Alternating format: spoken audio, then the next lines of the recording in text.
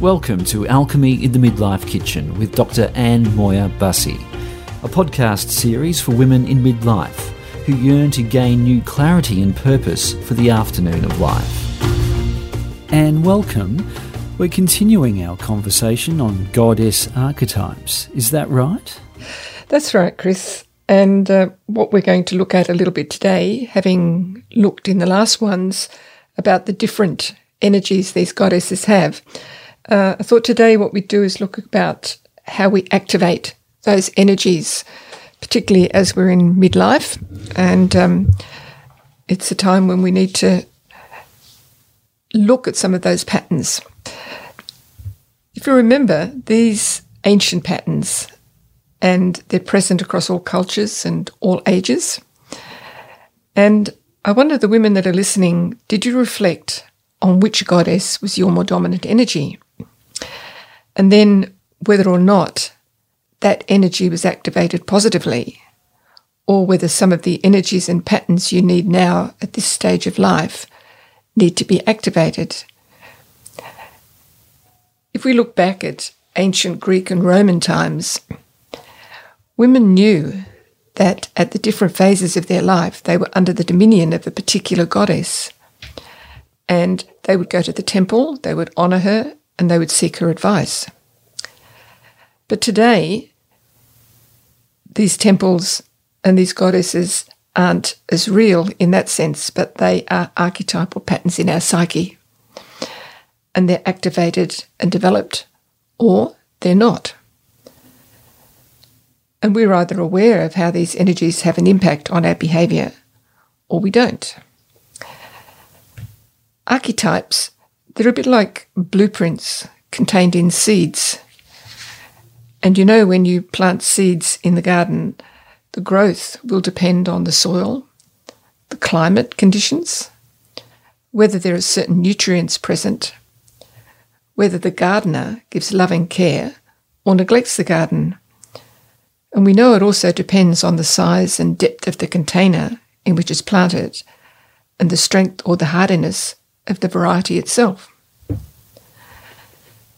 Now, in a sense, we're the gardeners and the seeds are within us. So in a similar way, the goddess archetype, or there could even be several present or two or three present at any same time, they'll only become activated in each of us at a particular time, depending on a variety of events. And that is not only events, but also our own predisposition, the family we grew up in, our culture, other people, circumstances and events that are going on around us, and the stages of life, such as midlife that we're talking about. And we know that as a baby, you were born with certain personality traits. Were you energetic? Were you willful, placid or cautious? Were you able to spend time alone, or were you sociable? And these particular personality traits go along with some goddess archetypes or patterns more than others. And for most of us, by the time that we're 3 years old, we're already showing qualities typical of one or other goddess. And then that would depend on how much we were supported or unsupported in our environment. And that determined whether you use those traits in a positive way as you grew up or not.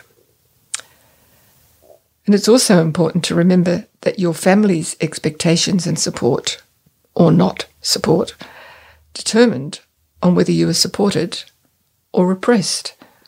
And when you think of many women who often talk about what's happened to them when they were young, they were not supported in those particular feminine traits, or they were crushed in some ways and not allowed to be themselves. So did your parent or your mother or father expect you to be a daughter who was sugar and spice and everything nice, as the old rhyme used to say, or not? Were you mother's little helper? And if you were, then you would have had some of the traits of Demeter or Persephone. And did you know what you wanted? and expected to have the same privileges as your brother? And were you then called willful? But you are simply being your persistent Artemis self. Or if you preferred to act like a boy and were told to act like a girl, you were just being your Athena self. On the other hand, you might have been a girl who wanted to stay at home and play house or mummy, but they signed you up to do soccer because that's what your parents wanted. They were sport-loving people. And we need to remember that as a child, your inherent goddess patterns had to interact with family expectations. And just because a parent may disapprove of the specific goddess pattern which is yours, you don't stop feeling the way you do, but you might have had to learn to act differently and repress your true self. How many of you have experienced this? On the other hand, if, for example, you tend to follow the lead of others and are most like Persephone, you might have trouble at this stage of life knowing what you really want because you've always been rewarded for pleasing other people. And if a family conspires to make you conform to one goddess, then your development becomes one-sided. And if your goddess pattern meets with the family disapproval, it doesn't change the pattern. It just makes you, the little girl, feel bad about herself. And as you get older, you can feel inauthentic. And these feelings can stay with a woman till midlife. So if you're doubting yourself, not trusting yourself, if you feel you're inadequate, it could be because your goddess archetypal energy was disapproved of. And as a small child, you didn't know how to just be yourself because you were always trying to conform to what was expected of you. And the other thing to remember is that stereotypes of women that any culture has can be either positive or negative images of the goddess archetype. And I wonder some of the Western society stereotypes of women that were put on us as we grew up. Or did we grow up with a masculine stereotype of how we should be as a woman? Even today, in some places, women are discouraged from doing certain jobs, aren't they? Fortunately, it's much less, but patterns of repression still exist. And other cultures had similar patterns. If you think back to ancient China, women had their feet bound, crippling them physically and psychologically. And it was done simply to put them in their place and stop them from growing. Goddess energy couldn't exist under this repression. And so the goddesses stayed in the realm of myth or fairy tale. So come back to our midlife and menopause. It's a time of hormonal change. And how a woman responds to this can depend on which goddess archetype is active within her. It's also a time when you can tap into the energy of a different goddess archetype. Think about it. Are you the woman who drops everything to respond to another's helplessness and thereby becoming caretaking Demeter, ignoring your own needs? Or have you had the loss of relationship or the empty nest? You might become then the grieving Demeter and not know how to look for a new life, because if you remember, Demeter lost her daughter Persephone and grieved for 6 months.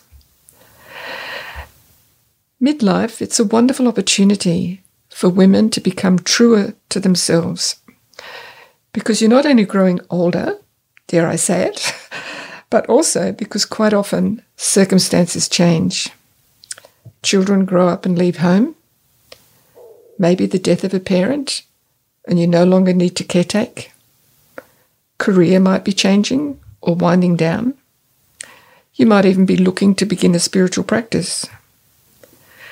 And when you actually take action and make a choice to do something that's different, you can activate new archetypal patterns that enable you to grow into the wiser older woman. Menopause is the time to become a choice maker. Midlife is the time to reconnect to your own inner cycle, physically, psychologically, and spiritually. And if you look at the goddess cycles, you'll find cycles of disappearance, reappearance, creation and destruction, nurturing and devouring, birth and death, giving and taking away.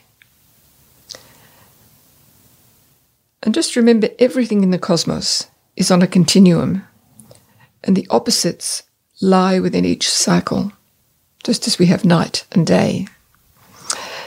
Ceasing menstruation may be an end to physically giving birth, but it's also the foundation for rebirth inwardly and to a recreation of the beauty within you. Opposites can be reconciled, and the goddess wisdom can enable us to tap into this energy. Midlife is also a time when you may find a shift in your goddess type. You may even, as many women when they reach menopause do for a while, feel directionless or uncertain. And again, this time of transition, this time of liminal space, is a wonderful opportunity to go inward and reconnect with the goddess energies you need for this next phase. If you maybe listen again to the different qualities of the goddesses on the previous 2 podcasts, you will more easily tap into your own needs. Or you might like to take an online quiz, such as at goddess-power.com. Let us remember, though, that menopause asks us to listen, and our looking at the goddesses within is also a way of listening to what's moving within us. It's a call to go down into the unconscious, where we can see what needs to be let go of so life can go on. Or it might be about what needs to be transformed in our alchemical kitchen. It's a time to look at the story you're living in. Is it time to leave that story and to move on to a new story? Or is there an aspect of that story that needs to be finished so you can move on? What story are you living? Whose story is it? Is it yours? Or is it a story that's been given to you? Are you ready to create your own story? You know that menopause actually is a time of great, incredible power.